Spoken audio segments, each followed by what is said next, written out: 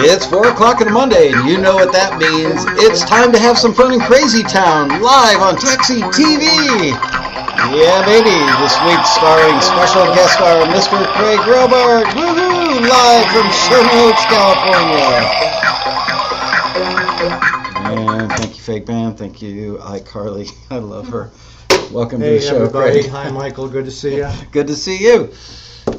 And let's get that audience showing up there. There they are. All right. All of them. Hello, John, Anna, Glenn, Martin, Adriana.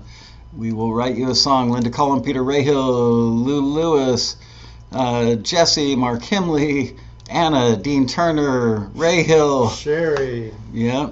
Kenda Potter. Anyway, hello all you guys and gals. Good to see you.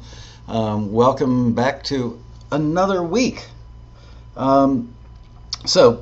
I'm gonna use my show notes this week instead of just ad-libbing the entire thing. Already welcomed Craig to the show. Oh, I need to mention that we just had a listing. It just went out like half hour ago. Yeah, literally. A listing that is minimally for $25K for creative fee for a TV commercial. We don't know the exact number. We asked the people, and they said, I said, well, you know what? Is it 5K, 10K? And they said, oh, no. I said, 25K. And they went, yeah, minimally. Wow. So it could be more than that, but we felt safe saying 25K, and that's for the creator side. Also, we've been getting a ton of new listings.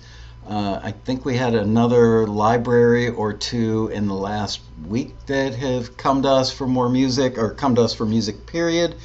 And just either late last night or early this morning, a music supervisor friend of mine shot me 5 listings. He has not yet run listings with Taxi before, so we're excited to be doing stuff for him.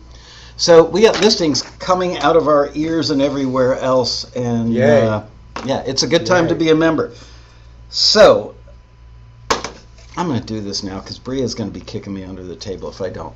If you're watching this, in the archives, like after the show is live, click the subscribe button. Can you click the subscribe button when you're watching live? Well then, click that button right now. What does YouTube really like? They like it when you share, just like your mother told you. Share your toys, Johnny. And like us. Okay, I've done all of my responsibilities. Bria can quit kicking me under the table. Good thing she didn't wear her pointy shoes.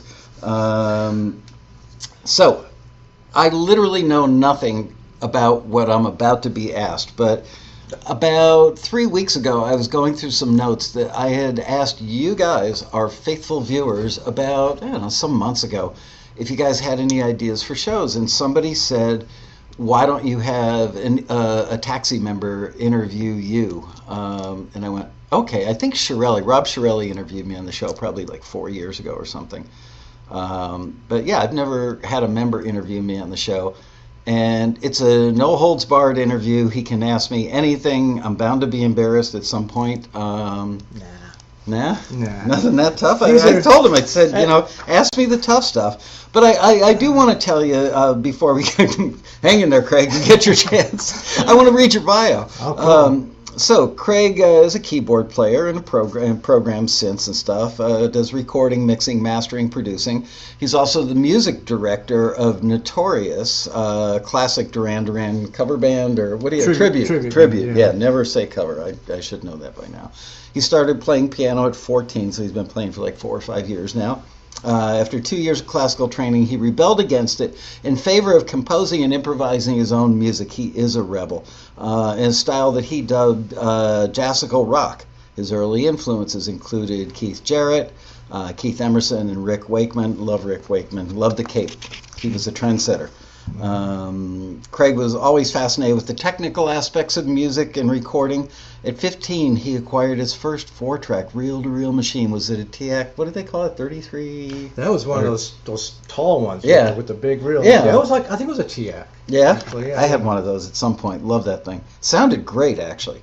At 29, he earned his certificate in recording and engineering technology from the Recording Institute of Detroit. And while there, he studied under Robert Dennis, who was George Clinton's favorite recording engineer. So there you go. Since the age of 17, he's never been without his synth. A boy and his synth. I love that. It's a touching story. He's never been without a synth, a recording synth or recording. Yeah, I messed that up. Anyway, he's had recording and mixing gear for a really long time. Yeah. He owns Avalon Studio, where he offers mixing and mastering services to up-and-coming artists. He also creates backing tracks for other bands. After 3 decades of composing and recording in genres such as rock, synth pop, industrial, and electronica, Craig currently composes instrumental music for a live project in a style that fuses psychedelic rock with elements of world and ambient/techno. I can't pronounce these names. Osric Tentacles meets Ulrich Schnaus. I'm sorry. I'll never be able, even after watching the show over and over again, I'll never get that right. But, and I was seeing tentacles as another word, so I'm glad you clarified that. Some of his latest material can be found here at soundcloud.com/Craig Robart, CraigRobart. So there you have it. I've got to ask you before we start, why did you want to be, because we had a bunch of people sent in just like, I want to interview you. Well, no, we said, tell us why. And I can't remember now, but yours was the most compelling paragraph or letter. Why did you want to interview me? I think you picked me because it sounded like the way I put it, you were going to be challenged or something. I want to be. I hope that, well, no, I hope that you ask me questions that unearth little things about Taxi that can help our members get forwarded more often and make better music, and stuff that may not cross my mind on a weekly basis because I do this all the time, and you could have a different perspective than I would, so hopefully you'll see stuff that I won't.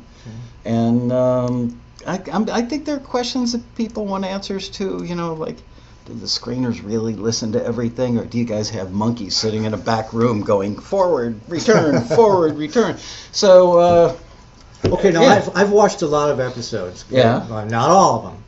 But you guys have covered a lot of stuff. I know. And I had a hard time coming up with some good questions for you. How do you think I feel having to do this every week?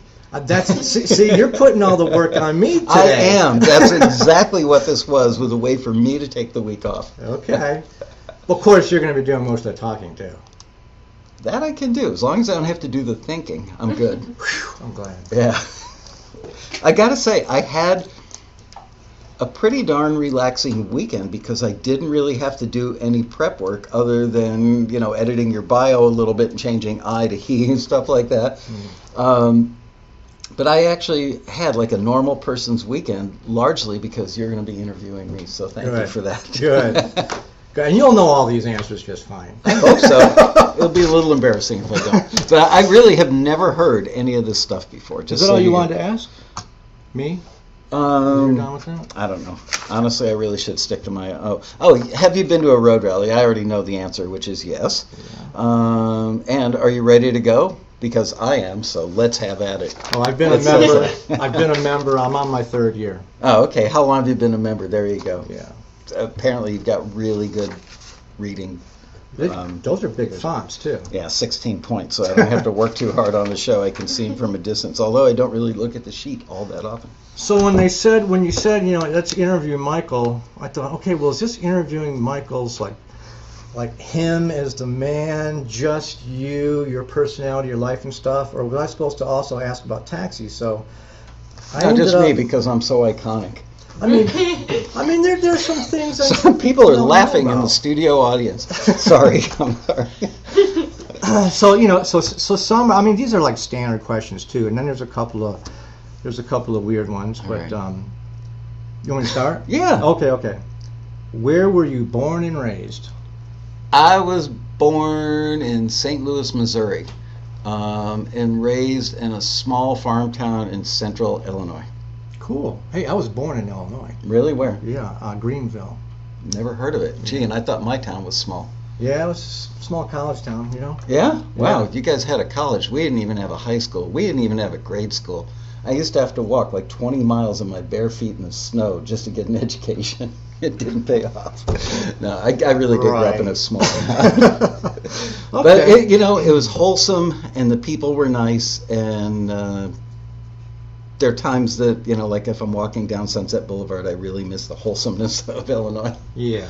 It's a good place. I like the country, and we'll vacillate. Once we're in the country, we want to move back to the city. Right. Back and forth. We're stuck in the city now. I'm happy as long as there's a movie theater with more than one screen and a Starbucks. I'm pretty good to go. Okay.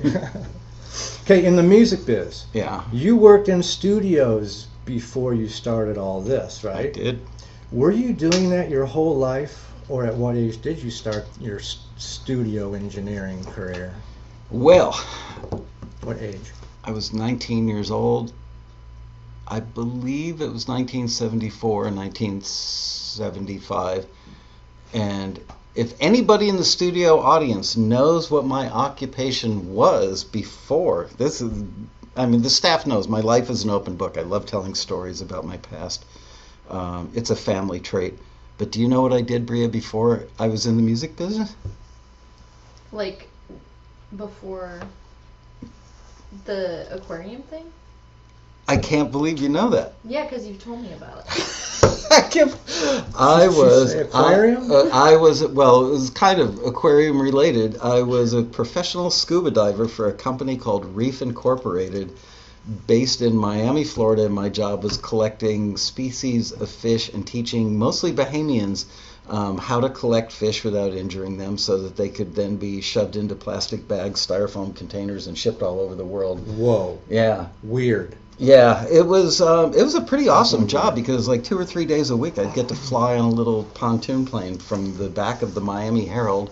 There's a intercoastal waterway there, and I would get to fly down to the Bahamas on this plane, sleep on the way down, and then teach Bahamians how to collect the fish, and then at the end of the day grab a lobster, cook it on a stick on the beach, and then fly home. I was 19 years old. Very cool. And then I stumbled into Criteria Studios and started my career in music. Where was that? In Miami. Oh, okay. So you answered my next question, which is, what did you do before that? I sold shoes too at some point. Okay. I worked at the Village Bootery, owned by Victor Mafood on Kendall Drive in South Miami, Florida. Yo, Victor. Okay. Now, did you get any formal training for the studio stuff? Not until I actually started in the studio. See, there's a question nobody's ever asked me. I was with a roommate at Ace Music in Miami, which was kind of like a precursor to guitar, modern day Guitar Center. It was the biggest music store in Miami. I overheard a delivery guy saying he was going to Criteria Studios to bring an ARP string ensemble to Stills. And I went, Stephen Stills? And he went, yeah. Can I go for a ride? No. I begged, I pleaded, and he finally said, fine, just stay in the lobby, keep your mouth shut. And as soon as the owner of the company walked through and said, this place looks like hell, we need a new kid to sweep the floors, I jumped out of my chair, waved my arms, I got a job. So I had no training other than playing around with the TEAC 4-track before that. And right after I started, about a week after I started, a guy who went on to be the Bee Gees co-producer named Carl Richardson, yo Carl, he watches the show every now and then. Carl was teaching a class for the Recording Industry Association of America, RIAA, called Basic Recording Techniques, using a book by Robert Runstein, if I remember that far back. So I got to take that class for free because I worked at the studio. So it was awesome. By day, I was sweeping floors and doing pizza runs, and at night, I was learning how to place microphones. Cool. That was my formal training. Oh! And learning on the job. I was. And I was also in college at the University of Miami, and I was a business major with a minor in music and taking audio recording in college, and it was one of the first programs anywhere in the world to teach that. Can you read my questions? No, I'm sorry. That was next. That was next. Sorry. I've been looking over that. I can't read sideways or upside down. I'm sorry. All right, here should be an easy one. Okay. Why'd you start Taxi? It seemed, because I'd been around musicians for so many years, and they all had the same problem, which was, I've made this music, now what?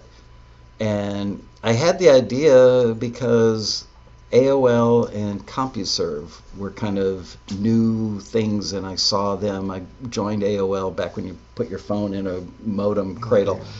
And I thought, wow, wouldn't it be cool if somebody created a network where musicians could send their music to the industry? And the funny thing was, I invited some friends over. That was forward thinking. I guess. I mean, to me, it just seemed practical. Yeah. But using technology. yeah, because, you know, I mean, CompuServe and AOL only had 100,000 members at the time. But remember they were giving out those discs everywhere you went, free AOL discs. CDs. Yeah, and I think at one point even 3.5-inch floppies.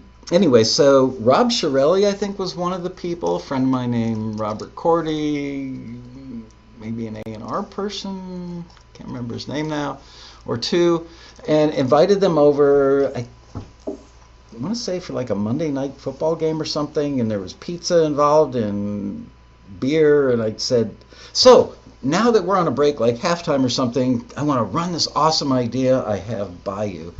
And I got a lot of this stoic, stone face, and I could see that they were thinking, it's not terrible, but there was something missing. What was missing was they didn't want to get a bunch of music coming down a wire to them that hadn't been filtered.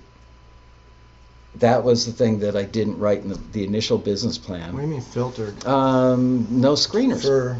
My initial idea was, you guys tell me what you're looking for, and then I'll put it out there like a tip sheet to all these musicians who are in need of somebody to send their music to, and they all had this just like stone-faced look, and because they're already getting a whole bunch of submissions on tape and whatever not, and you don't want to slam them with a lot of Yeah, they don't want unfiltered stuff. They wanted stuff that was like cream of the crop, and they're already working with, you know, like A-level songwriters. So I think it was still during that initial like 5 or 10 minutes of that meeting, I said, well, what about if I hire some out-of-work A&R people to pre-screen it? Because Los Angeles has a lot of those. And I could see the wheels spinning. These guys showing me. We got pages of questions. Okay, so the wheels were spinning, and they couldn't come up with a no. They couldn't say no, that doesn't work, because it's like, gee, our friends and coworkers that have unfortunately lost their jobs are going to be pre-screening. Okay, and that was really the birth of the company. Cool. Yeah. Cool. And I'm sure it took a while to build all that up to where it is today. No, it was great, awesome, just wonderful right from the get-go. No, right. Struggling, I'm sure, and all that stuff. Yeah, it took 1 million. Back then, people actually used telephones with wires, and it took 1 million phone calls. Just phone calls all day, every day. Would you listen to music if we pre-screened it? Well, who's going to listen? I have to go down my list. This guy, that guy. Really? He's going to do it. Okay. And they heard some of the names you mean. Yeah. They've already heard some. Okay, that's cool. Yeah, they probably worked with them at some point. I'll bet you there's a whole little biography you could write about this, you know, or someone could, about your life and starting Taxi and everything else. So. It would only be interesting to my family members, I have a feeling. But you're probably right. Yeah. What's next? I don't know. All right, here it is. Speaking of the business, boy, you really worked hard on this. Thank you. And this is like the day when I got the email from Bria saying you got the job, and I'm like, all right. Good job on that, Craig. So, of course, what was my mind going to do after getting that email? It was just going to start. I would have waited until the last minute. I would have written them on the freeway on the way here. All right. So, which of your day-to-day tasks here takes up most of your time? What task? Probably working on industry contacts and helping the A&R team with proofing and editing the listings. So you have a big hand in that then, yeah? Yeah, I hope to not have a hand in it someday. For instance, that $25,000 listing that just went out, that was probably 3 or 4 hours of work on their part before it got to me.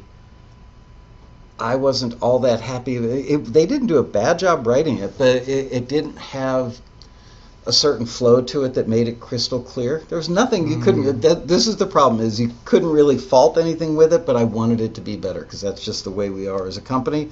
So I spent about 2 hours on it, and sent it back to them. They gave a little more feedback, and then finally it went out. But it was a big process for Well, it one. sounds like an important one too. So Yeah, you know. because we want you guys to be able to understand it, and we're writing to different levels of sophistication. Some members are newbies, some are mid-level, some are very experienced. So you have to lay it out, yeah, for some, yeah. And without being, patronizing or insulting, and at the same time, we're also writing for our screeners because they have to look at it like you guys look at it, so that they are judging on the same level that you're submitting. Right. Okay, got that one. Besides planning for that massive road rally, do you have any major projects you're working on for Taxi right now? Well, Craig, glad you asked, because just before you got here, I'll be right back. Okay. Literally 2 minutes before you got here, I was tidying up the couch so that the studio audience would have a place to sit. Hi, Dave. We have a studio audience of one. Which I can't show this because there's bound to be some confidential stuff on there, but look at this. Yeah, I won't look. Projects Q1 2018.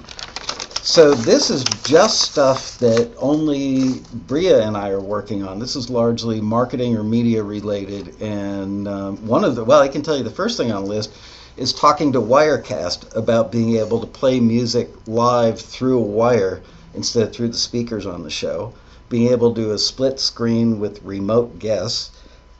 Excuse me. And solving the CPU fan problem, which Bria did all by her lonesome last week. Is that that noise I heard at first? Anyway, so yeah, we always have big projects, and believe it or not, I have already officially started working on the 2018 Road Rally. Yeah, I'll bet. 9 months to go, and I'm working on it already. Because it's huge, man. I don't know how you do it, Sheer willpower. I mean, yeah, you have a team that helps. Largely, honestly, it's mostly Angel and myself up to a point. Then Bria and my wife start getting involved in the last 30, 60 days, right up. Like few months. Doing outbound phone calls and things like that. But as far as I've already started a list of panels, started making a list of panelists, started working on sponsors. Angel works on all the classes, all the one-to-one mentors, all that kind of stuff. So, when you've done so many of them, it's like you got a process. So it's every year you do the same not quite kind of process. It's really not. No, because we're always trying to improve it, and depending on who's on staff, sometimes we have staff members that don't have skill sets that lend themselves well to the road rally. Sometimes we do. And Bria came back. She was a Taxi member that was moving to LA, and I wouldn't hire her because I knew her as a member, and her dad and I have become friendly over the years. I said, but you know what? We need somebody to help us out with phone calls on the outbound side. So that's like a temp job. So that way I'll never have to fire you. You'll never have to quit. And she hit it out of the park, and here she is, the producer of this fine project. And she is worth her weight in gold. Yes, she is. How much do you weigh? The look on her face is just priceless. She knows I'm kidding. But, nowadays I'd probably get sued for saying that, right? I'm sorry. I'm keeping it moving here, but good job. I'll probably, we actually could have run out of questions. We still have an hour and 6 minutes. We're good. Oh, okay. Okay. Does Taxi's membership continue to rise? Does it stay the same, or is it decreasing? It fluctuates. It decreased in 2009 or 10 when we had the economic meltdown. Oh, yeah, right, yeah. And stayed down for a number of years. But frankly, we were also over what I always felt comfortable with. I mean, in some of our literature somewhere, it even said 10,000 members. We'd cap it at 10K. And frankly, we hit the 10K mark, and it kept going up. But I kept a close eye on it, and the minute that I had felt that the quality of the screening or our ability to handle that level of membership, I would have capped it. And then the economy went in the dumper, so it went down anyway, and now it's on the way back up again. You have a capping level? We did. Well, in my mind, I did the math and figured, okay, this is about the number of man hours per staff member that we use per member. So I was able to extrapolate that and go, okay, with the staff of this number of people, which I felt like was a manageable number, that we could handle this many members.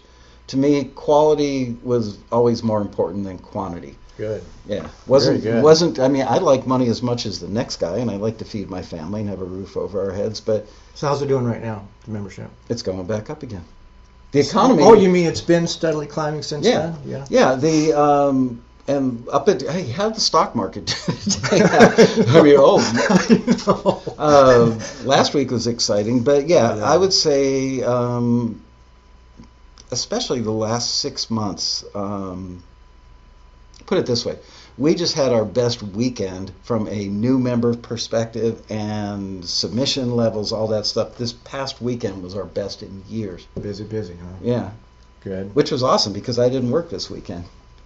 Other than checking by the hour. How many new members? So generally, all right. So you've been doing this a long time now. Like over the last 5 years or something. Like, does it stay the same? No, it goes up and The down. membership. It goes up and down. We have skinny months, and some of it fluctuates due to, like, February is a short month.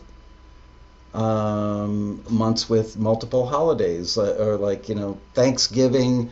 And the Friday after Thanksgiving is off. People We're talking about the number of members. Yeah, it goes who up. Sign up and. We have actually done. I used to have a kid that worked here. Can't remember his name. He actually left taxi and went to work became an FBI agent. I think his name was James Comey.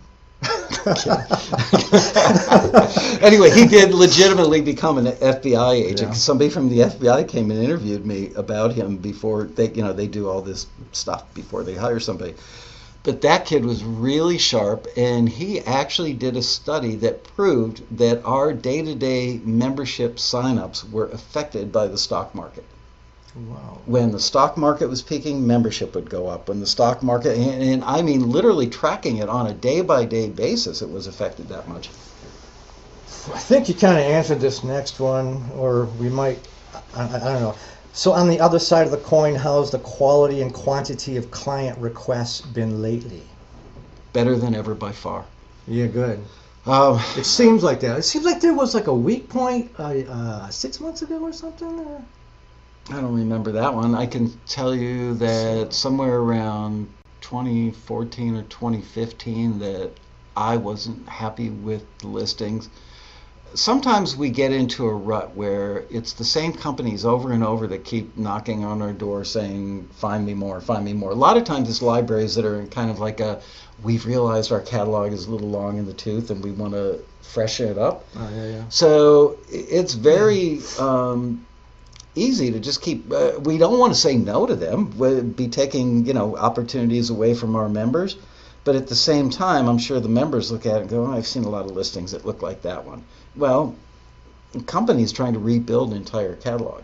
So what we've been doing this year, for the last year, is really pushing hard to bring in new catalogs or new companies, libraries in particular. Right now we're on a little quest to bring in more companies from Europe and Asia. We want to, instead of opportunities with companies we've been working with for a long time, we're working on bringing in opportunities from companies that our members don't even know exist. Fresh. It's been looking good lately. Thanks. Yeah, been looking good. It's about to start looking even better. Did you hear that, everybody? Good. It's true. Okay, if you were stranded on an island with a solar-powered iPod, which artist wouldn't you mind hearing over and over and over again? I know anybody who knows me probably thinks the Beatles, but no. I've been listening to them for so long that sometimes I feel like I've heard them too much. Steely Dan. Oh, good one. Yeah. Little known fact, the song Asia by Steely Dan lasts from the moment I hit the on-ramp to get on the freeway till the minute that I get off the off-ramp here by the office. That's exactly Asia. It lasts that long. Which Cool. means I have a pretty short commute by LA standards. I always hear new stuff in everything they do, and the playing is just so incredibly superb. I still don't understand a single one of their lyrics, but the nuance, the feel, things like the drag of a drumstick, the drumstick on a snare drum, moving that extra little inch as Bernard Purdie does what Bernard Purdie does so well. To me, that's art. There's a beauty. It's like looking at a fine oil painting, just to hear those subtle little things that only somebody who's a real production nerd would listen for. Well mastered album. Yeah. Just so clean. Yeah. A couple of episodes ago, you said you really liked that Stevie Wonder album. It was like no. Who wouldn't like Stevie Wonder? You mentioned two groups that you said it was so clean, and I forget. Someone else probably remembers. Are they talking about it? Steely Dan. Mojo will. Mojo remembers everything. He's got a mind like a steel trap. That guy. Did you have any other in mind? Other artists that you just have? Anybody who knows me well knows that I love everything that the Eagles have ever done. I don't know. I have a broad range of stuff that I listen to, frankly, but the stuff that I'd never grow tired of would probably be Steely Dan and the Eagles, and to some extent the Beatles. Okay. But more modern stuff is what I force myself to listen to try and stay current. But at my age and with the short commute, I don't accomplish that goal as much as I'd like to. So much good music these days. Yeah, surprise, So much. For as much homogenized kind of beat-driven crap that you hear on the radio, all you have to do is look slightly below the surface. Yeah. There's some incredibly talented artists. You already answered one of my questions. Do I think there's crap on the radio? Yes. Okay, what do you do to promote Taxi so that you bring in more clients, requests, listings? What do you do to promote the company? This is an ongoing battle, and I'm going to be really honest because I told you I would be. The stink of some of the other companies that have tried to emulate Taxi over the years. You ask anybody who's ever worked here, even people that left here hating my guts personally, none of them would ever be able to say they've done one tiny little thing wrong. We don't make stuff up. There are no gray areas. The first thing people are told when they start working here, literally the first day they come down here, they sit in a chair and I say, always do the right thing, and if you don't know what the right thing is, come and see me, and I'll tell you what the right thing is. So integrity. Yeah, we're big on integrity. Yeah. So it really, really bothers me that there are companies out there that went, ooh, that guy must be making a ton of money. I'm going to roll something out that's kind of like that. And they don't do it with integrity. And they cut a lot of corners. Frankly, we have seen, I've got on this computer that you and I are staring at right now, I've got Taxi listings that I've pulled off of other websites where they took our listings and filled in, changed the genres, wow, and only slightly modified them and put them up on their website going, come on, send in submission fees and submit your music to this. They don't know who we're running the listing for. So it's clearly they're just taking the submission fees and ripping people off. There's another company that people get deals through, but yet nobody's ever signed a license agreement and the checks come from the company. So it's more than a little suspicious. There are all kinds of levels of this going on, and it's been going on for many of the years that we've been in business. And that bothers me that they've created kind of a stench of so-called pay-for-play companies. So it's tough sometimes when I reach out to somebody in the industry and they take the call, or sometimes I've gone to lunches with people. Okay, so you actually cold calling industry people? Oh, yeah. Okay, that's what that was the question. Yeah, and I know it's a long way to get there, but it's not as easy as just picking up the phone going, hey, it's Michael Lasko from Taxi. Virtually all of them know the company. I can't think of 3 times in 20 years where somebody said, "What? Taxi, huh?" But you can kind of hear it in the voices of some of them where they're like, and I go, "What? You're bothered by the fact that we charge musicians, that we're a pay-for-play company?" Well, yeah, and I'll say to them, "Do you pay your accountant to provide the service that he or she provides?" Well, yeah, but that's an accountant. Do you pay the person who cuts your lawn? Well, yeah. So we're providing a service, and we offer a 100% money-back guarantee that lasts for a full year. That's true. You can't lose. And before you know it, gotta tell you, the music supervisor that laid 5 new listings on me this morning, I had breakfast with him, and I could see it in his eyes. And I asked him, he goes, "Yeah, you're right." He said, "This meal for me is deciding whether or not I want to be affiliated with your company or not." And now he loves us. Loves us. Yeah. And you know why? Integrity. He actually sent me an email saying, "I've never seen a company in so many words with this much integrity." I did quite a bit of research before signing on with you guys, and I was hard pressed to find anything negative. Oh, there's a ton of negative stuff out there. It's not real. Yeah, but but people responded to their negativity with facts about it. Oh, You gosh, know, like facts. shout Ooh, I it hate out. facts. Yeah. And then the people that always feel bad for the people that respond with facts, that then the other less than nice people in the comment areas will then say, "Oh, you're probably that taxi dude signed up under some fake name." I mean, seriously, that's a people thing. But whatever. Okay, good work. Good answer. So we're going to save this one for last. Okay, it says last right next. It does, doesn't it? You could actually ask it now. It doesn't matter, so I don't forget. We all know you love your job and probably never want to retire, but have you given any thoughts to how Taxi may continue into the future once you do retire?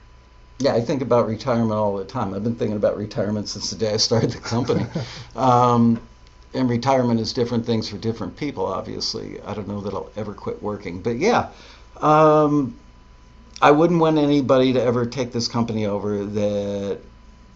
Like, I couldn't sell it to any of our competitors because they wouldn't run it with integrity. Right. So, yeah, I think about it. Do your children want to do it, or maybe some... No, one of my daughters was interested in it, but she's not anymore. Would you sell it? Or something like that? Only to the right buyer. I wouldn't want to close it, but I wouldn't want to sell it. You know what? Tony Van Veen, who is the CEO of the parent company that owns CD Baby and Disc Makers, started out as a low-level guy. First job, I think, out of college at Disc Makers. Worked his way up to like vice president, then president, and he engineered the purchase of CD Baby.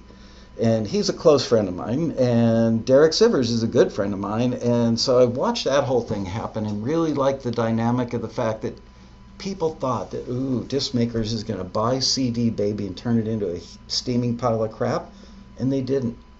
There are varying opinions, but I would say that the majority of people think that the torch was carried well, and because I know Van Veen and know the kind of guy he is, that doesn't surprise me. So, yeah, for the day, when the day comes, because I'm not going to work here till the day I drop dead, but, when the day comes, I want it to go to people that will care about... So you've had thoughts.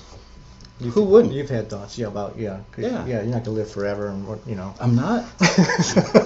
No, honestly... Rockstar may help. I've cheated... My family has been more than patient, but I've cheated them out of a lot of my time. A lot. We've never been on a vacation where I wasn't working 4 hours a day. And it really gets to me when I'm sitting in a hotel room and my wife and kids are on a mountain skiing. And maybe you should train a replacement and get the hell out of here. I've tried. Still own it. Or whatever. Yeah, I've tried. Yeah. Anyway. Okay, cool. Was that a toughie? Not too bad? No. All right. Made you think, huh? No. Okay. Do you smell smoke? No, it's something I think about all the time because it really means a lot to me that the company would be carried on with the same level of integrity that I try to run it with. And I'm sure I could find a buyer and I could just walk away and go, screw you guys. True, you could. It's not my nature to do that. That wouldn't be cool if it wasn't the right guy. You're right. Yeah. Although there are days. And you know who you are. So you've covered this particular question, maybe too much, and I shouldn't ask it because you have a lot of technical guys on here. You've got you've had supervisors on here, and engineers and screeners. Screeners, we get a good information from them, and you have all this information yourself that you're always giving us when questions come up here, and from people. So you may have asked this before, and you may not have to go hog wild on it. What one single thing or action should a member do that would contribute to his or her success as a financially successful music creator for film and TV?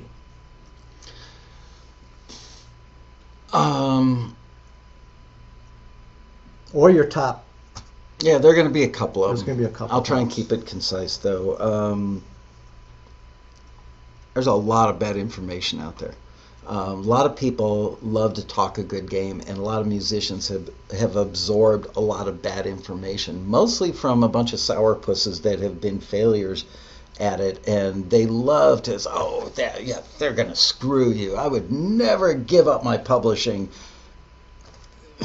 I've heard that. Yeah. So number one is don't believe the sourpusses, okay? And got underlined sourpusses.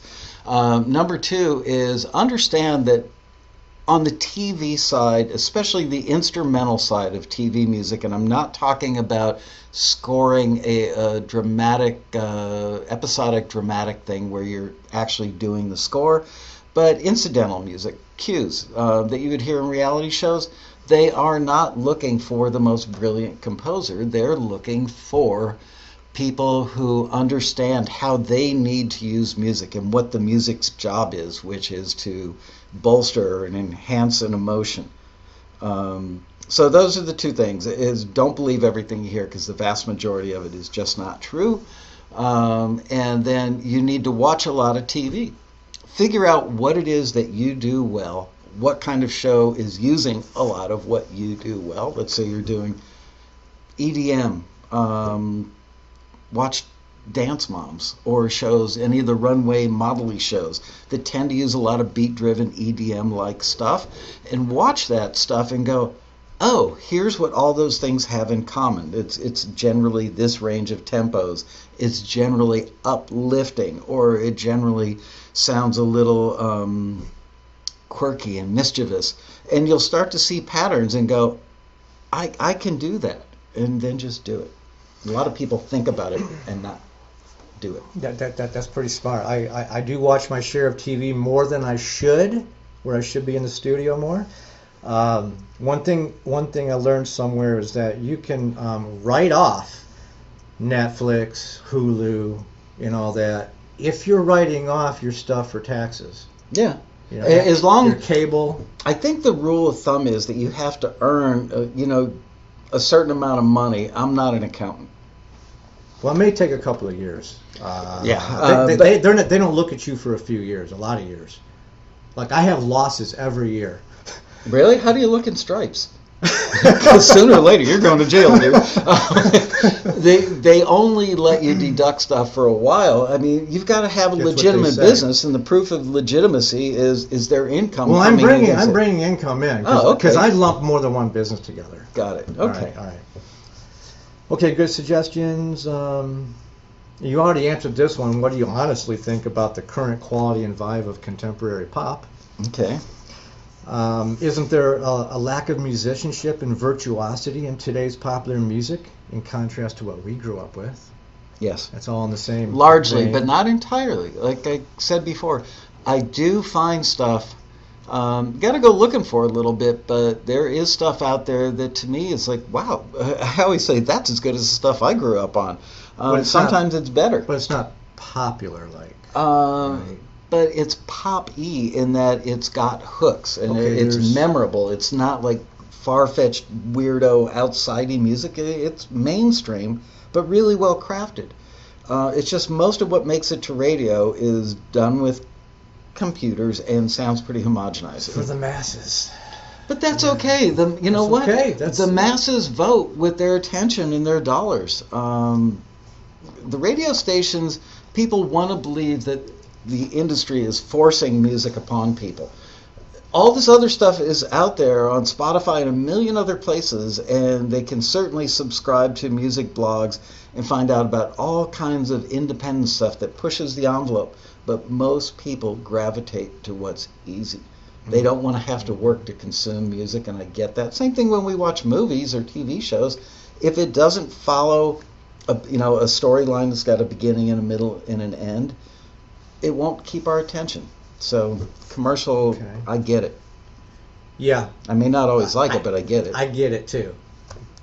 And that's why we're here to learn to provide Yeah. to that industry too. And you So can we're still here to do learn the that. artsy fartsy stuff, do the 9 to 5 thing. It beats working. Is no offense to any baristas, because I love some baristas that I've met, but would you rather be a barista, or would you rather be, digging ditches, or would you rather be creating music for your 9 to 5 job? And then you can still create art at night. Yeah. And you know what? You'll create better art because you've gotten faster and better by doing it routinely for doing instrumental cues by day. Cool. Good one. Do you find any time to do any hobbies or creative pursuits? Not enough, but I do. Okay. What would those be? I know you play golf, right? I don't golf very often. I enjoy golf, but I'm not somebody who's obsessed with it like most of my golfer friends. Ralph Murphy, who's a very, very dear friend of mine, lives in Nashville. Whenever he comes to LA, he stays at our house, and we go out and golf a couple of days. There are years where he's my only golf partner. I'll play 2 days. Last time I was Ralph Murphy, myself, Paul Williams, Paul Williams. Paul Williams, Okay, right, yeah. and my friend Hookman, who's a songwriter. The 4 of us went out and played one day. Just had the best time. I loved those days of golf. I'm an avid saltwater fisherman, but I don't like going out like on a 60-foot boat with a fighting chair and big tackle. I'm graduated past that. I am now a fishing snob that likes to go out on a small boat with light tackle for big-ass fish, like a 100-pound tarpon in the Florida Keys on 10-pound test and a whippy little rod. That's my idea. That's your thing, huh? That's my thing. Okay. Well, what kind of movies do you like? Like, I like horror, The Walking Dead. I'm that kind of guy. CIA suspense stuff is always fun to watch. I'm really dumb comedies. Yeah, dumb my, comedies. Yeah, my wife and I love a good dumb comedy. Yeah, I gotta put up with my wife like that. But I can't say that it's limited to a certain genre. I mean, I'll watch a documentary. I saw a documentary 2 years ago about the start of the Israeli Air Force when they were flying Piper Cubs. It was fascinating. Steven Spielberg's sister produced that movie. Mind-blowingly fascinating. I like war stuff. Yeah. Yeah. Okay, so I am going to ask you a series of or questions. Answer with your preference. Okay. You mean like motorboat or? Stuff like that, like red or blue, which is Okay. your favorite or something? Okay, dogs or cats? Dogs. But currently own a cat, not a dog. Pie or cake? Pie. Steak or sushi? Steak with sushi on top. Oh, good. I love them both. Those are probably my 2 favorite foods.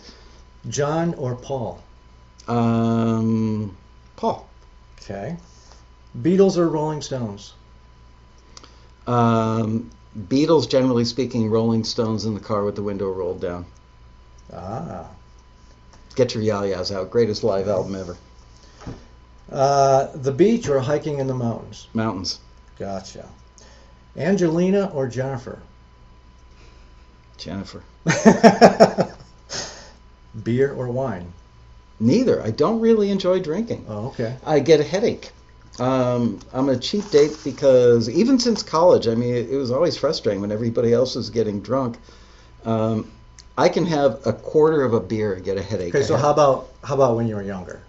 Even then, I'm telling you, alcohol just doesn't agree with me. I get a headache and I feel like crap, so why bother? See, now we know Michael better. Yeah. Okay. Don't send me wine for the holidays because I'll probably give it away. Night owl or early bird? Both, sadly. Yeah. I generally end up going to bed between midnight and 1:30 a.m. and during the week I get up at 6 a.m. And on the weekends, sadly, like 7:30. Keeping the same schedule, of course, sort of, yeah. Yeah. Phone call or text? Phone call. Bath or shower? Shower. Mac or PC? Mac. Do I look like a PC guy? So I shouldn't ask iOS or Android. No, actually, you should. Believe it or not, I own Apple stock. My first computer. Actually, I should. The first computer for taxi was a Macintosh 2 Ci. That cost $3,700. But what kind of phone do I have in my pocket? Android. There you go. Yeah. I like Android. Yeah, I've got to say, the last two phones I've had them, one of them for 6 years, and this one I've had for 3 years, and it's fine. Quite the debate on these two too, huh? Last one for this section: toilet paper, over or under? It's so funny that you asked that. I thought you were going to ask if I use it. Yes, I do. But I got to say, one day I was talking to the lady that cuts my hair, and she said, we don't use toilet paper at our house. And I went, what do you use, your hand? She goes, no, we use wet wipes or wet ones or something. It's like, I didn't even know that was a thing. Anyway, over or under? I'm definitely an over, and my wife is an under. And it's a bone of contention around the Lasco household. I think most people are over.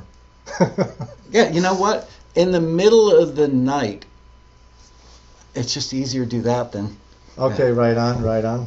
Question from Australia. Okay. Because I asked for questions. Oh, from other members. Cool. Yeah. And I only got one, by the way, from all your constituency. Okay, for members... Because you know me so well. My life is an open book. Now. Okay, so this guy is probably asking this for a ton of people. Okay.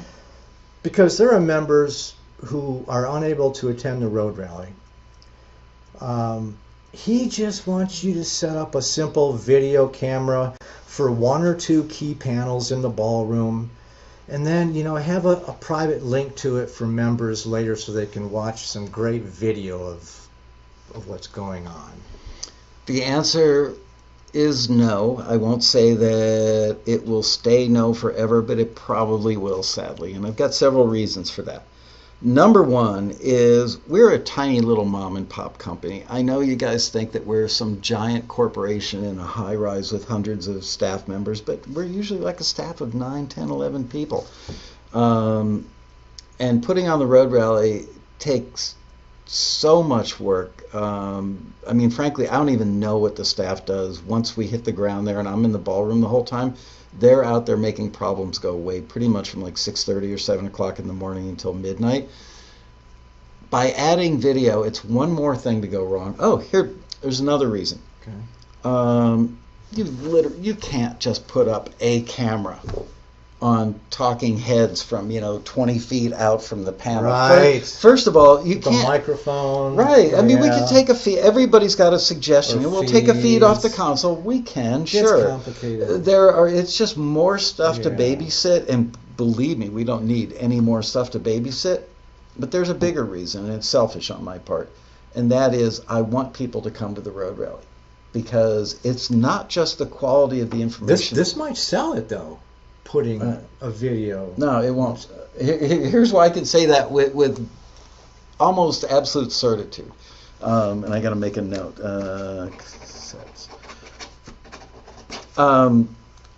Okay. If people know there's a way to consume the information at the road rally without getting off their butt, they'll take the easy way out. Mm-hmm. And when they take the easy way out and they stay home and they go, wow, just watch a few of the panels online. Why not, Lasco? They're streaming now. You can do it. Look, you're doing a show. That's all true, but... This is easy. Relatively easy. But there's stuff that can go wrong here, and if it does and Bria's not sitting over there, it's hard for me to be the person normally doing the interview or dispensing the information and being the tech guy that if we have a problem, I might have to click on something, or involved with music coming in some other way other than speakers. Just the more things there are to remember, there's more stuff that can go wrong. My years in the studio, it's second nature for me to hit buttons and fix stuff, but I can't be this personality and do it at the same time. But getting back to the road rally, is the best part of the road rally is the community. That's right. And you're not going to get the community over a wire, although the guys in the chat room are. This guy asking for it wants to go bad, I'm sure. But dude, if you're watching this from Australia, what are you going to get out of? I mean, the panels are long, and the information is. It's not really concise. I mean, you have to watch a long time. You're getting a lot out of it. And everybody's going to get something differently as well. You might have one thing that pops out for you on a panel, and the guy sitting next to you might be interested in something totally different. So it was a good question. He just wanted to know, how hard it would be, if it would be possible at all. So it's possible. There's part of me that just doesn't want to do it because, you know what? Go to forums with an S, forums.taxi.com, and look at success stories, the thread starter success stories. And what you're going to see there will amaze you. I would say probably 30 or 40% of the success stories that are on there are people that say, I met somebody at the bar at the road rally, or I made a collaborator friend, another member at the road rally, and that resulted in us getting something in a TV show. Or my one-to-one mentor thing, which is free at the road rally, not at other conventions. They charge you for that after you pay $375 for a ticket. Mm-hmm. $375 for a ticket, and if you want a mentor, that's another like $35 or something. But it's free at the Taxi Road Rally, November 1st through the 4th.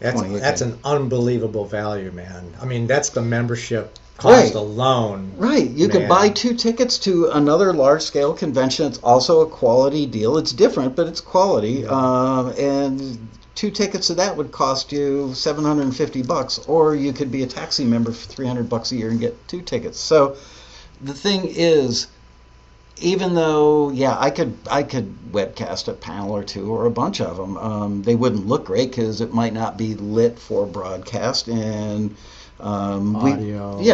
We once priced out to do it right would cost about $10K a day to have. Oh, you did? Yeah, you priced it out. To have the right cameras with the right lenses and the right guys on those cameras and a video switcher. All right. I mean, all of a sudden you're into TV production, and then you're into putting it up online and how to link it, and there's web design or whatever you got to do after that. Yeah. You wouldn't believe what the hotel charges for a stupid. Extension cord. Yeah, an electrical outlet. I mean, we pay some ridiculous amount of money, like I want to say $800 a day, just for the power that goes to the PA system in the ballroom. Yikes! It's like $856 a day, I think, just for that electrical drop for the PA system. Well, they love you coming back year after year because you can. Okay. Okay, so that's it for that one. Because you got to hire people, and it just cost. It would be like, and what are we gonna? It's just not a cool, effective thing to look at. I could do it. I'd probably have to start charging for the road rally to offset the cost, because we don't make any money on the rally. There are years where I famously, I think it's 2014, I had to write a check for $25K when the road rally was over to make up the shortfall between what we brought in sponsor-wise and what we laid out for all the stuff. I mean, normally it's, we make a couple grand or lose a couple grand. It's pretty much a wash. Okay. But if you start adding, $10K a day for video production, I mean, you need at least 3 cameras. You need a technical director. What you need? See your pen for a second. Okay, keep going. You need a technical director to call shots. Give me a 2-shot. Give me a 1-shot on that panelist. Switching back and forth. It's not as easy as just putting up a webcam and letting it run. Agreed that stuff has gotten better and easier. We could use Ustream to broadcast. Everybody who's a Taxi TV regular would know better. Is that appropriate?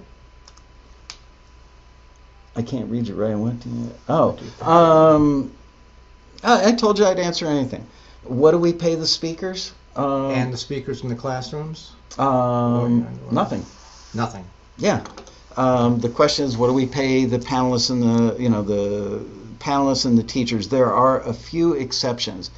If there has been a particularly hard kind of person to get on the stage because they're just unavailable a lot, there are times that I'll call somebody and say, I'll give you a couple $100 if you can give me 90 minutes of your time on Sunday, and that way I can just lock them in, and because I spend. And he's probably worth it.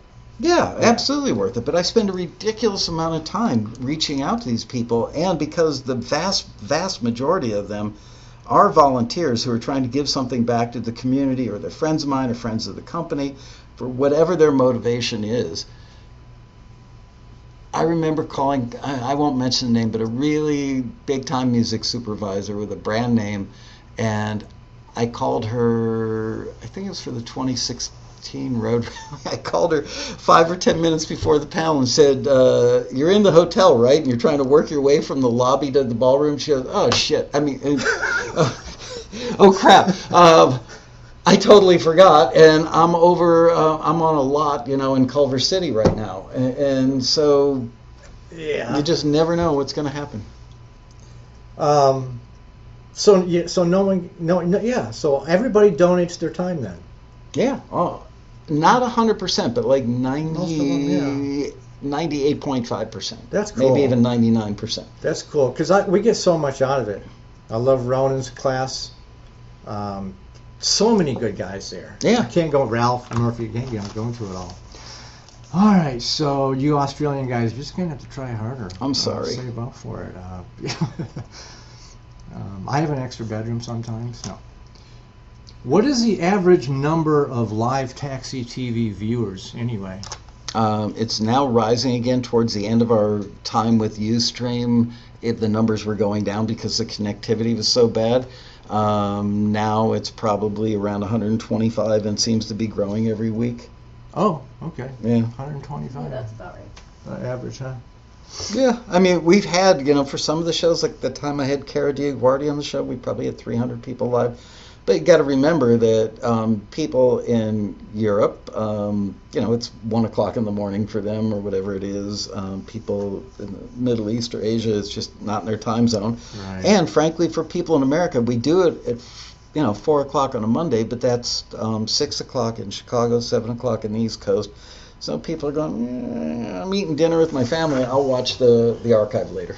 Yeah, that's a good thing to do. Yeah. Anyway, you'll miss the camaraderie on the screen, but thanks for keeping the archive there. That's awesome. Yeah, and we now get, usually within a week of the show airing, somewhere around 600 to 900 views just in that week following. I wondered about that. Yeah. Yeah, that's cool. Okay, so there's a listing up right now. Now, this is the last question I have, unless I come up with some more. Maybe well, you better, because we've got 27 minutes left. Okay, maybe some other people. I know one person had a question. I remembered it. I can tell you after my last one here. Okay, so there's a listing. I wrote down. I want to go back to the road rally. The Australian person wanted to know. Okay, I've told this story before on Taxi TV, but I would like to reiterate it so that the person in Australia doesn't feel dissed. Around 2000-ish, people were always saying, well, how come you guys don't sell audio? Because streaming didn't exist back then. Why don't you guys sell audio of the road rally? So that even though I can't come, I could buy cassettes or CDs of the panels. So we do record the stuff, every panel every year, with the occasional mistake where we miss one. But I think it was around 2000, I spent, let's say, 60 or 70 hours editing the stuff down, not taking out any content, but taking out, burps and huhs and just stuff, and cleaning it all up, and then made it a package that you could buy like the entire weekend. I think it was $5 a panel, or the entire weekend for $30. And do you know, my recollection is like 6 people bought it. Huh. Yeah, so that was the day I said, never again. Well, I put that kind of effort because people, what they say and what they do are sometimes different. You know, it's kind of weird. I've gone in there with really high hopes and expectations, and I'll record a class, on those things. I never listened to it. I took notes, but I never listened. I thought it's all up here, I think. Well, Anyway. the important stuff sticks. The stuff that's important to you sticks, yeah. Yeah. Okay, so there's a listing right now that's due tonight. Okay. It's the Melancholy song for up to 12K. You know what I'm talking about? Do you want me to grab the listing? I can You don't have to, because I'll give it to you in a nutshell. It's supposed to be a very simple guitar and vocal, piano and vocal, and it has to be a song, so it's got to have vocals. And it's advised to stay simple guitar and vocal or something. But you said that if you're going to add some instrumentation, be a little light on it, whatever, blah blah blah. And so I did that. I have one that's been in the can for a while. That's perfect for this listing. I got this vocal. The old perfect for that scares me right there. But go ahead, Craig. I mean, this female vocalist that I work with, angelic voice. Yeah. So she wrote the song. I did all the I didn't do the guitar, but I added and produced the stuff. So I also. Are you on the copyright? Oh, dude, we both arranged it. I know, but is your name on the copyright? Because you can't submit it if you produced it or arranged it. Your name has to be on the copyright. I play on it. Doesn't matter. I helped write it. As long as your name is on the copyright. As long as you're a co-writer. Me and her split everything 50-50. Okay, all right. Yeah, and we have a written agreement. Just keeping it kosher. We have a written agreement, too. Okay. Yeah. Don't we, Dave? This is my other co-writer here. I can't see him because the studio lights are so bright. Our studio audience of one. So anyway, here's the question, Michael. Yeah. So I have the simple version, and I have the version with some pads and some upright bass on it. So I want to submit both. How would I title those differently, like Missing You Simple? I got to say, it's the first time I've ever been asked that question in 26 years, so that's a good one. Honestly, without looking at the listing and kind of rehashing it, it would be tough for me, but I wouldn't submit it under different titles. And you could end up with the same screener. It depends how many things come in. Is it a listing that is going out to one of the screeners' friends in the industry and they only want their ears on it? There are variables that could determine who listens to it. So Can't remember if that was direct to music supervisor or what. But let's say that the same person hears the same song, but with two different titles. One's a fuller production, and one's a skinny, guitar vocal thing. If I were the screener and I saw that pop up on my screen 5 minutes apart or an hour apart and realized it was the same thing on different titles, I would suspect the member of doing something skanky. And screeners do catch that stuff. We have people that will submit like songs that have been hits because they're trying to set up the screeners to not forward them and then go online and go, I submitted a song that was a #1 hit and those idiots didn't forward it. Oh, wow. People do stuff like that. It's pretty amazing. People can be weird. Yeah, they can. I'll tell you. But I would say keep it under the same title and just put parenthetically after the title guitar vocal and then full band. Okay. All right, so this and then parenthesis guitar vocal and then full band. Okay. Yeah, that's probably the best way to go. Frankly, if I had the listing in front of me and looked at it, I might actually advise you, just go with the guitar vocal or just go with the fuller band. I have it. You have it? You have it. All right, read it. Here, I'll take it. Thank you.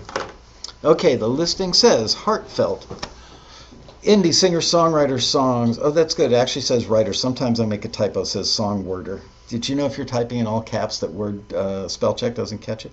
Indie singer-songwriter songs with male or female vocals are urgently needed for an up to $12,000 non-exclusive direct-to-music supervisor placement in a hit TV series. they're looking for down to mid-tempo songs that have the general style and vibe of the following references we got from the client. I Will Follow You Into the Dark by Death Cab, Clam Crab Cockle by Joanna Newsom. So only those 2 refs. Please submit heartfelt songs. So obviously the refs came from them, because usually we would have 3. Oh, it says we got it from the client. Duh. Okay. Please submit heartfelt songs that have a melancholic mood with compelling melodies and lyrics, and chorus. It should say a chorus. Typo probably on me. That's dripping with emotion. Stripped down songs with just an intimate vocal and acoustic guitar could easily work for this request.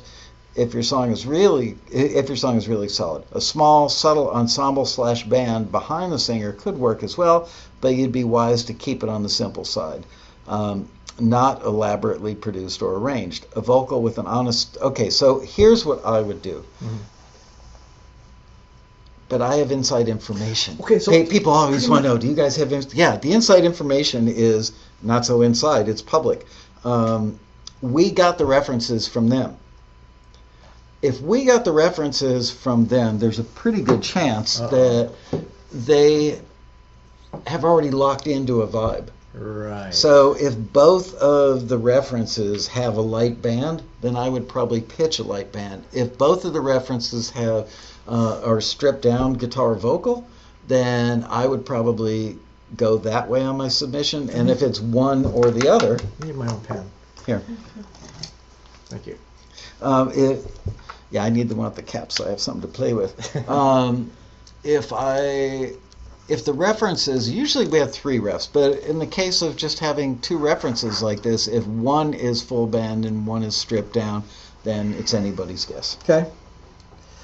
Sounds good. And the reason I ask is because when you submit something, isn't that supposed to be like the final product? Unless they ask you to change it. For film and TV, they don't want demos.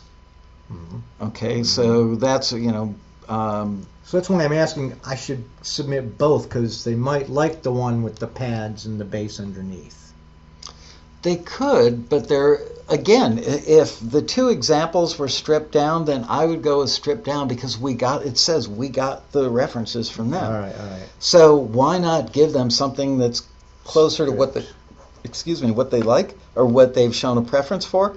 Then again, if it's the other way, where both of those aren't that stripped down, then go with the less stripped down version. I gotta listen to the refs again. Okay. That's all I got. Yeah, I don't remember. Yeah. I think that there was some band behind. I'm the kind of guy, it's like 11:45. Yeah. Okay, I gotta upload. You're not the only. Trust me. How many of you guys? And we are getting some good questions in the chat room, by the way. But good. I'm. Maybe the reason this company works as well as it works is I'm you guys. You know what I mean? I've been around musicians. You've got the quality of a musician. I've been around musicians, not just music, but musicians my entire adult life, from the age of 19 years old till today at 63. So I kind of know you guys. I know your good stuff. I know your bad stuff. I know, it's funny, as recently as today on that $25,000 listing, we're having the discussion. The guys in the A&R room did not do a bad job at all writing that up. I just felt like it could have been more clear. And I'm always asking them to write to our audience. It's not a matter of how sophisticated your knowledge is of music, or it's not how many big words you know that you can throw in a listing. It's what can you do to write this so that everybody can understand it, but at the same time don't insult anybody's intelligence. Man. And at the same time, it's got to be relatable for the screener, because if the screener's sitting down and they're interpreting it in a different way than the members did, then their feedback isn't valid and their choices might not be valid. So it's tough. Okay. Do you play anything? I play a few things very poorly. Okay. Like not good enough to go sit in with the band. I'm just a keyboard player. Little guitar, not much at all. Anyway, that was my last question, but since I'm a computer musician, mm-hmm. and I know we all probably are working on computers to make our music these days, some are still working with guitar and mics and analog recording gear, but if you are working on computers and you haven't heard of this magazine, this is worth the $90 a year subscription. $90 a year? What do you mean? It's not free? This, I'm poking fun at and people. it even comes with a DVD of 8 gigabytes of plugins and samples and sample libraries and 66 instruments and effects. I've been getting this for 3 years. Of course, I had to stop the subscription because they keep coming. And I love studying it real intensely and I'm a learning magazine everything person. in it. I love magazines. So guys, this is, electronic musicians okay for gear and reviews, but I'm not supposed to say. No, I mean, I just, we try not to insult anybody. Okay. No, but you weren't being insulting. No, I was. This is better for learning how to use your plugins. See, this is mastering secrets right there. So this is a great resource for you guys. Anybody new to this? I've been doing computer music for about 5 years now, and there was a chance where I had to make a lot of music really quick for a tribute band I was in. I got so good at it, and my original material sounded so much like film and TV that people said, "Dude, you got to do film and TV." It's, you know what? Nobody should ever give up their dream of creating their grand opus or the heartfelt song that tells the story of something really important to them or something that happened in their life. I would never want anybody to give that up, but you can do both. And I know there's one guy out there that went on the forums about this, and I'm sure I'm going to insult this gentleman again, but I said something like, you can paint houses by day and paint portraits by night. And I may have alluded to classical music or jazz or something. And this guy was like, oh my God, jazz or classical is not painting houses. I certainly didn't intend to insult that gentleman or anybody else, but the fact is, both of those disciplines require using a brush and paint and being careful not to be sloppy and other aspects of the skill set.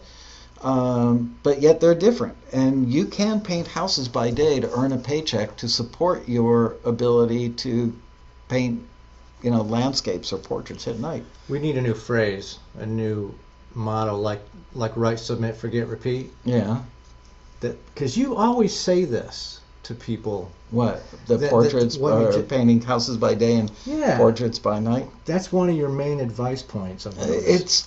We're in one of the few industries where you can do that. It's not like, let's say you're somebody that writes prose or poetry. There aren't, I guess technically, you could write a blog by day if it generated income. You could write a blog by day and write your, the great American novel at night. But we are in an industry that actually gives people money for creating music that, while it may not be rocket science, there is an art to it, which is creating the right music for the moods. So That's it right there. I think it comes through okay. Computer Music. They're a British company. Just look them up. $90 a year. And you have to sip tea while reading it. Beer or wine? No, they're British. Pinky up. I get that. I guess I'm getting tired, huh? Do you want to take some of these guys? Because stuff is... Same way you paint polar bears. Okay, let's get some mottos going. The same way you paint polar bears. Jekyll and Hyde. There were some really good questions that flew by earlier. You got them? Genevieve wanted to know why you moved to Miami.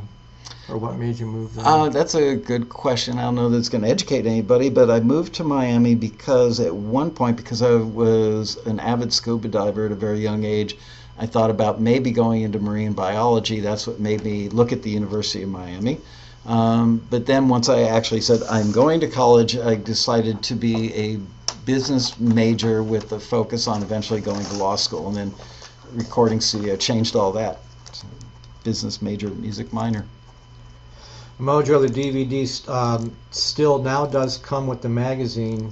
They stopped it for a while where you just had to download all the software and stuff, but they started putting it back on the cover of the magazine, like attaching it right to the cover. There was lots of people were talking about vintage music, like our vintage listings, and right. why do you have to send why do they have to be vintage? Why do they Oh, have to okay. be recorded vintage? That's a great question. So Bria just said that somebody wanted to know for the vintage listings, why do the companies want stuff that was written, let's say, in the 80s and recorded in the 80s? Because I've covered this before, and we've covered it at the Road Rally. When you hear stuff that was recorded last week and somebody worked really, really hard to make it sound vintage versus something that was actually recorded in the 80s, everybody in the room would go, oh, I can hear the difference. So the publishers, it's becoming a thing now. There's one company we've worked with for a very long time, and they're an awesome, awesome, awesome company that we absolutely adore. The people in it and their work ethic and all that stuff. They have made a name for themselves by only proffering vintage music to the industry. So they get the first call when somebody needs, somebody's got a flashback scene that goes to 1965, they know who to call.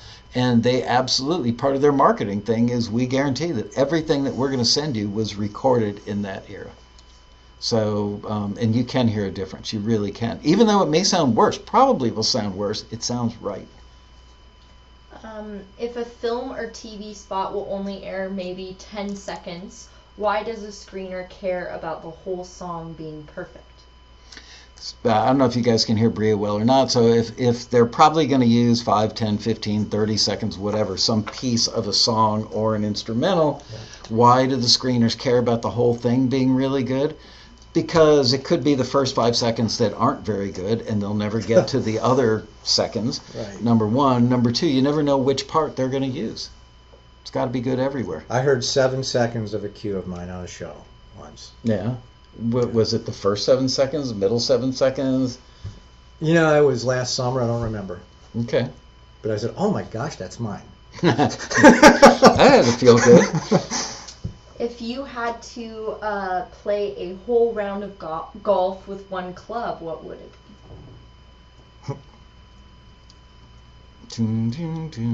I don't know anything about golf. Very little. 8-iron. And frankly, I don't hit the long ball. When I tee off my drives, if I'm straight.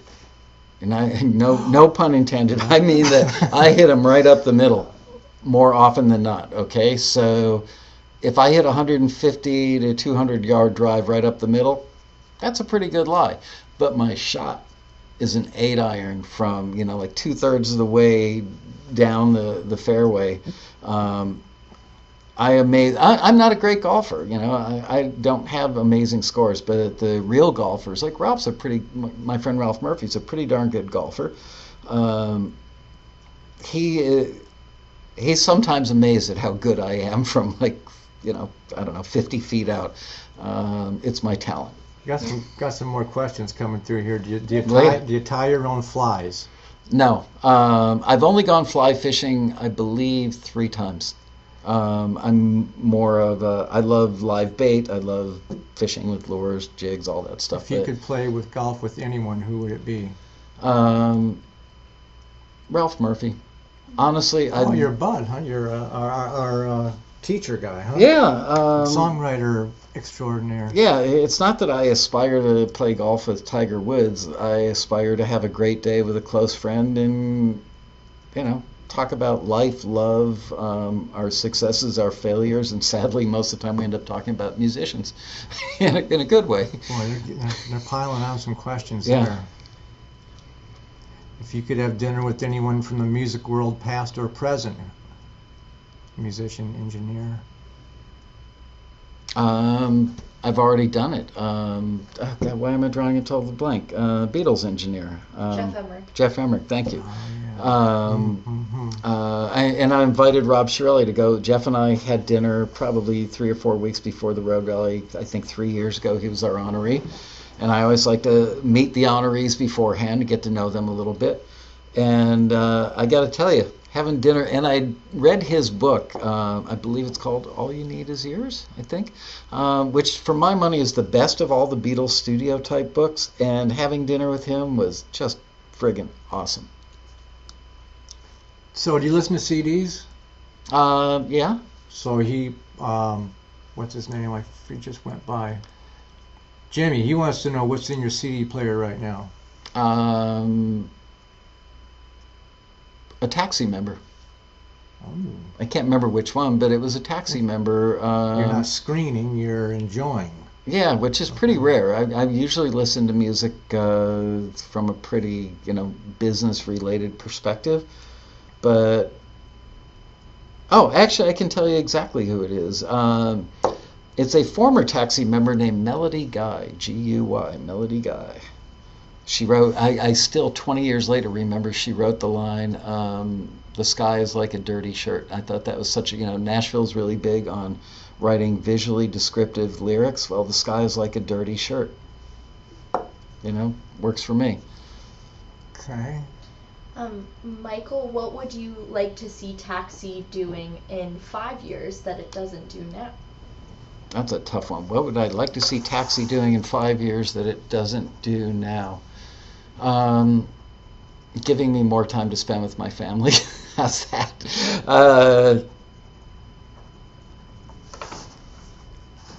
There are a couple things that we've been quietly working on that have not come to fruition as fast as I would like because we had other stuff that we wanted to perfect beforehand. That stuff that I can't tell you about because everybody just copies it anyway. Oh well. Have you ever considered open listings, meaning not specific listings being asked of Taxi, but songs we could submit that Taxi could match up with requests, reverse of how it is now? The reason I don't want to answer that fully, and I'm sorry that I have to be a little coy on that one. That's a good one. But the reason that we don't run listings that are open and we match up your music to somebody else's something is the time and man hours that it would take to do that, to do it in reverse, much more expensive than doing the way we do it now. So if you guys would like to pay, and I'm not being facetious, but if you want to pay $500 or $600 a year for your membership, we could do that for you. Also, then it comes down to one of our A&R people going, I think that song should go to that company and we're going to pitch it for you, and then it doesn't end up in the TV show or the movie. Whose fault is that? Well, not mine personally, but ours as a company. So we kind of, you know what? You walk up to any songwriter in Nashville, any pro songwriter in Nashville, and probably a lot of aspiring pros or people who are just under, that level in Nashville, and say, what kind of song did you just write, and who would be 3 artists that you could pitch to? They could tell you. Yet so many musicians out there in the world feel like it should be somebody else's problem. I just create what I do. I just make music and you guys figure it out for me. A professional knows what they're creating and where it will work, or if it won't. Taxi has lots of listings for radio for pop, AC, R&B, country, but much fewer listings for hip-hop. Does the hip-hop world source new material differently than the pop, AC, country world? No pun intended, no play on words intended, but it is more of a brotherhood. I will tell you that I have personally driven over to Sony. I've personally gone to Universal and met with the president at Universal. This was years ago. I met with the president of the urban music department, and he was very courteous, took the meeting and paid attention, but I could just see it in his eyes the whole time. It's like, dude, you don't live in our world, which I don't. You're not part of our community, therefore, you know what, it's like Nashville, same kind of thing. You have to really work hard and earn your stripes in Nashville. Same thing is true in the urban music world. So there are a lot of people that are really interconnected. Same thing is true basically in almost, even in the pop world now, because the two have crossed over so much. There are all these different writing camps, and it's about who you hang with and who you write with and who was your roommate 10 years ago when you guys were both coming up in the industry. And it's not so political so much as it is a comfort level and a trust level of knowing who you can work with and get quality stuff. So We have not been able to successfully, at least me personally, been able to penetrate that world. However, we do have some screeners, 3 that come to mind, that have been part of the urban music community for decades. And frankly, they are trusted in a big way by the people on that side of the industry. So they bring in listings from people that know them and trust them. The music goes through their ears before it goes back to the people in the industry. So in that regard, we do what we can. I'm sorry, did I wake you up, young lady? Yes, You know, I know hip hop is a big popular genre in pop. Yeah. Whatever. I've been trying to write when a listing comes through, I'll check it out. Say, oh, is it time for me to try to write another hip hop song? Because I want to be a part of that scene a little bit, you know. Everybody should want to be part of it because it's the most in-demand genre at any moment in time for film and TV. EDM is right up there with it.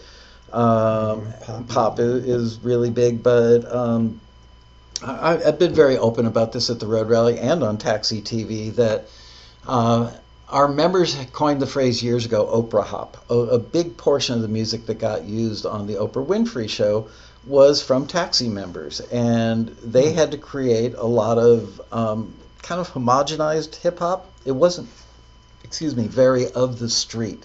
It didn't have the edge, maybe, or authenticity that hip hop artists of the day would produce.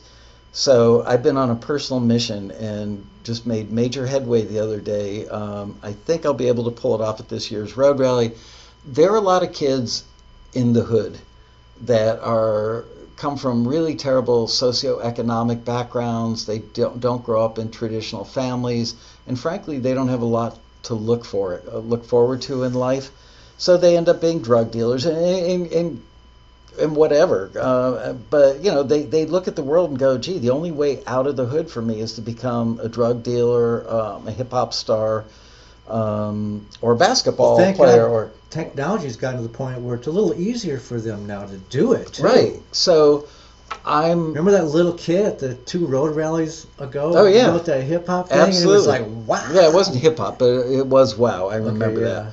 that. Anyway, so I've been talking to other entities that help children from socioeconomically deprived backgrounds. Oh. And I'm probably going to do it either right before or right after this year's Road Rally, where we're going to do like a little mini Road Rally to show young children, hey, you know what? You can take your love of hip-hop and by doing film and TV cues, earn a living. Oh, that's precious. Doing this. And the cool thing is the industry is dying for more authenticity in hip-hop, but they need stuff that doesn't have illegal samples in it. They want stuff that sounds a little dirtier and of the street. So hopefully I can make this happen, and get some kids active and thinking about doing something really fruitful with their love of music. Good idea. Good idea. Pick one. And then we should wrap up in a couple minutes because we're 3 minutes over. One of them, a while ago, someone asked, who would be your dream panelist to be able to get at the Road Rally?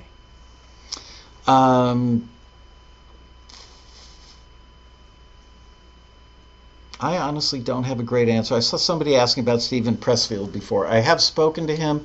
I love his books. Someone asked that too. Yeah. He and I've actually had discussions to the point where at one point he said, all right, you know what?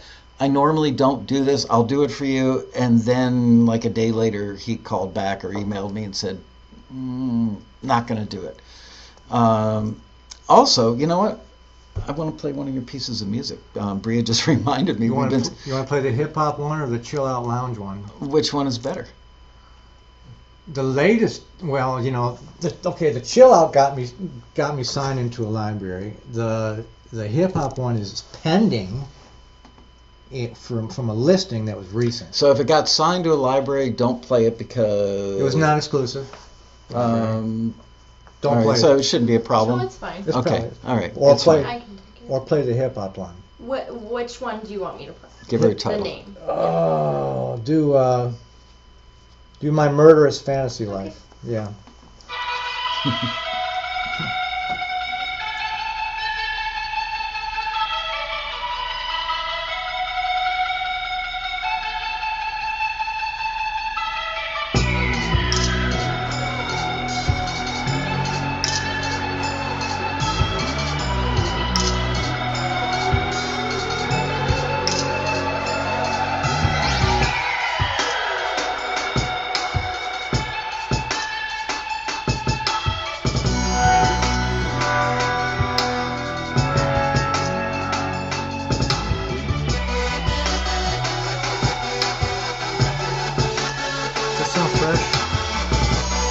sound fresh or not?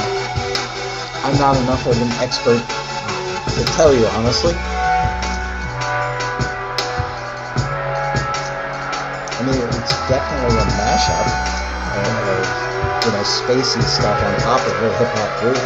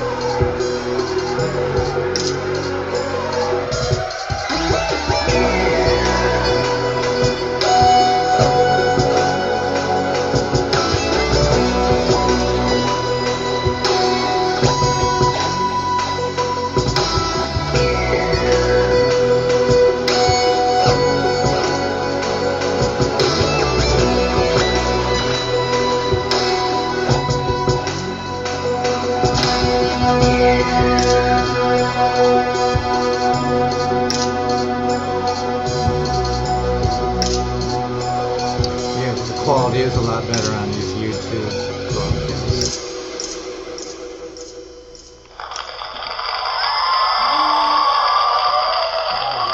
Thanks for listening, guys, and the good kudo comments. Thank you. Yeah, honestly, I'm the wrong guy to ask about hip hop. I would be faking the answer, and I just won't do that. But I do want to address something that I saw go by in the chat room that I thought was a great question. It says, why, in so many words, I'm paraphrasing here, why are members hearing crickets more so than ever before? Which means their stuff is being forwarded, but they're not hearing anything from the companies. There are several reasons. Number one, the landscape has become so competitive for libraries that they are, understand that the vast majority of music libraries are 1, 2, 3 person companies.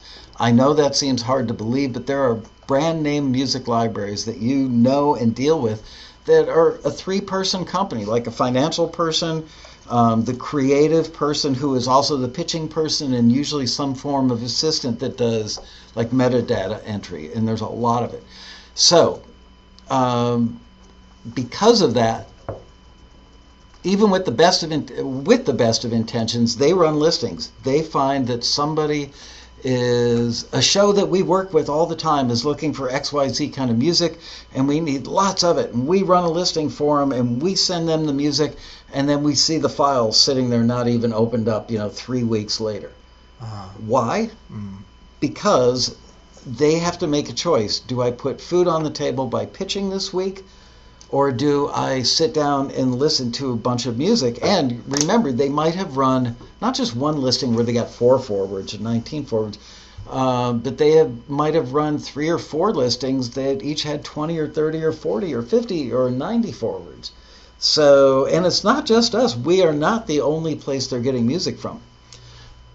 Because so many of the libraries now accept music online, which they didn't used to do, they don't want to, no library wants to be the library that doesn't have their ear, putting their ear on the railroad track, listening for the train coming. They are afraid that somebody else, one of their competitors, is going to hear the good stuff before they do. So they put up a thing that says submit music. And even though their intentions are good and they're honest people, they don't have the time. And then they run a taxi listing because they know the stuff is going to be filtered and it's going to be high quality. And they are getting requests for it from the shows that they work with. And they get that. And, oh, God, they don't have the time. I mean, honestly, I felt guilty this weekend.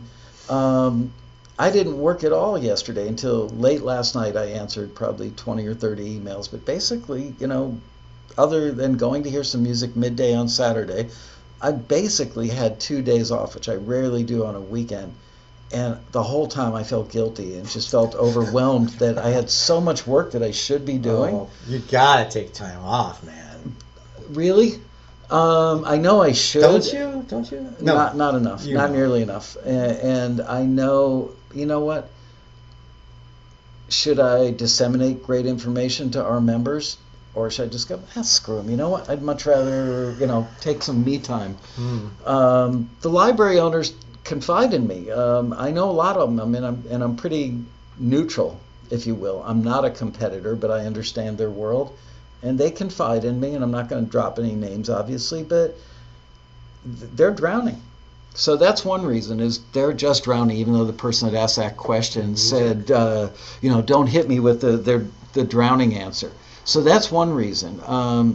The other reason is libraries, like any form of widget or art, if you read a magazine article from 5 years ago, it's going to sound a little dated. If you watch a TV show from 5 or 10 years ago, it's going to look dated. The script is going to be different. The music in the show is going to be different. The quality of the camera shots is going to be different. The editing is going to be different.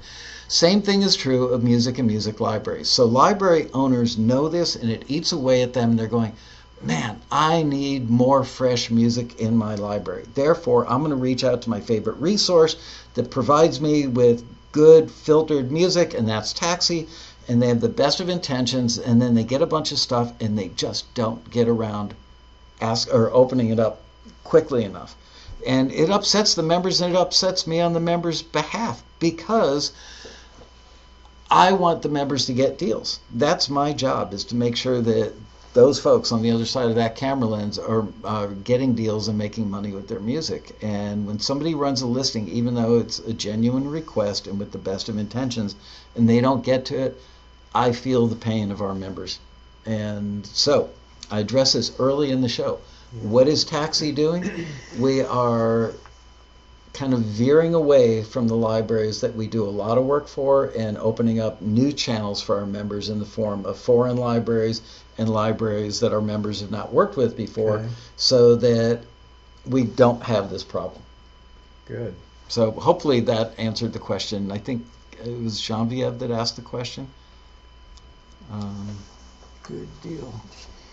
This libraries thing is a whole subject in itself, I tell you. It is. Well, Arnold Margolis or Marfoglia says, I got forwarded and never heard anything. Thanks for explaining. Arnold, honestly, and I don't mean to sound unkind, but you could get forwarded and they could have listened to the music and go, it doesn't do anything for me. A lot of times it's not a matter of you were forwarded and they don't think that you're good enough. It's a lot of times you were forwarded and let's say Taxi forwards 32 pieces of hip hop. We don't forward based on these, this one's better than that one. We just look for the bar and the target and forward. On their end, they're going, okay, I don't need 32 pieces of hip hop, but maybe I could use 5 or 10.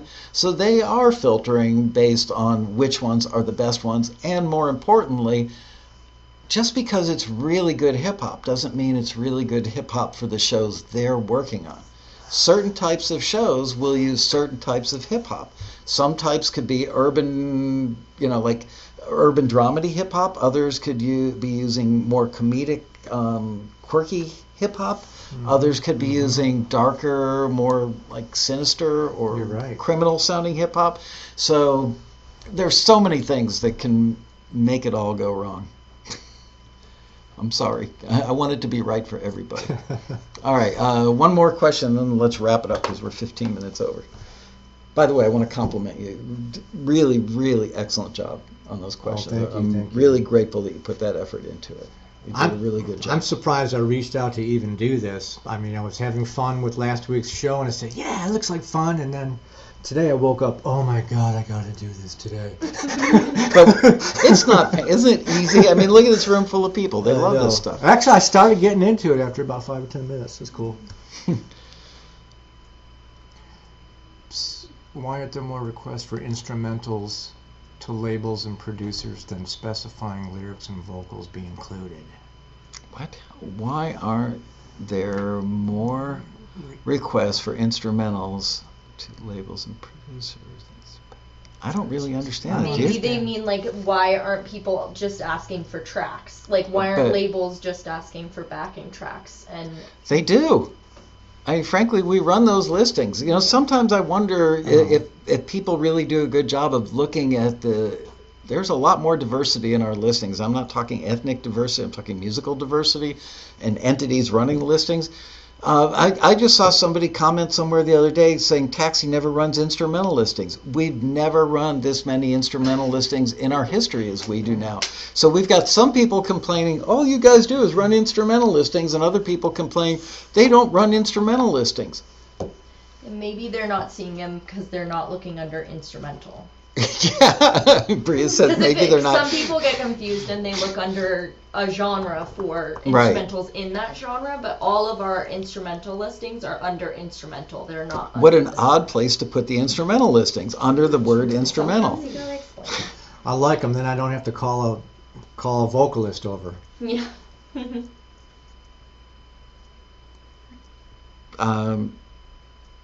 Michael, who's your number one? You're married, of course. Okay. Yeah, I mean, my family. They're instrumental.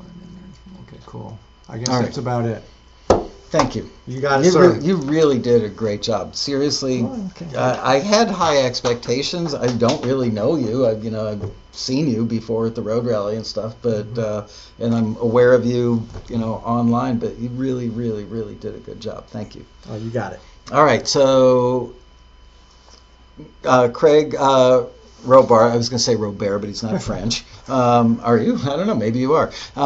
Craig Robar, and from beautiful Sherman Oaks, California.